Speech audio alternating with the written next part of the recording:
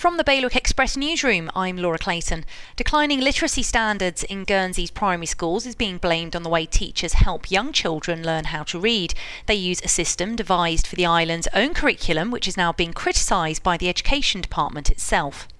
A £200,000 fraud trial is being held up after Jersey's deputy bailiff had to halt yesterday's hearing to consider certain points of law.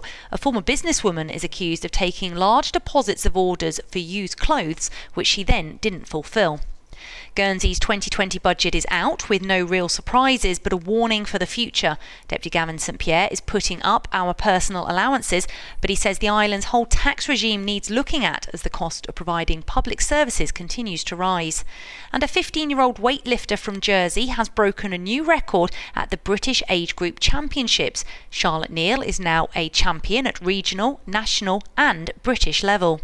To get the full stories, go to bailiwickexpress.com. Your weather, more showers on the way, highs of 17 degrees Celsius. Bailiwick Radio News, sponsored by IQ.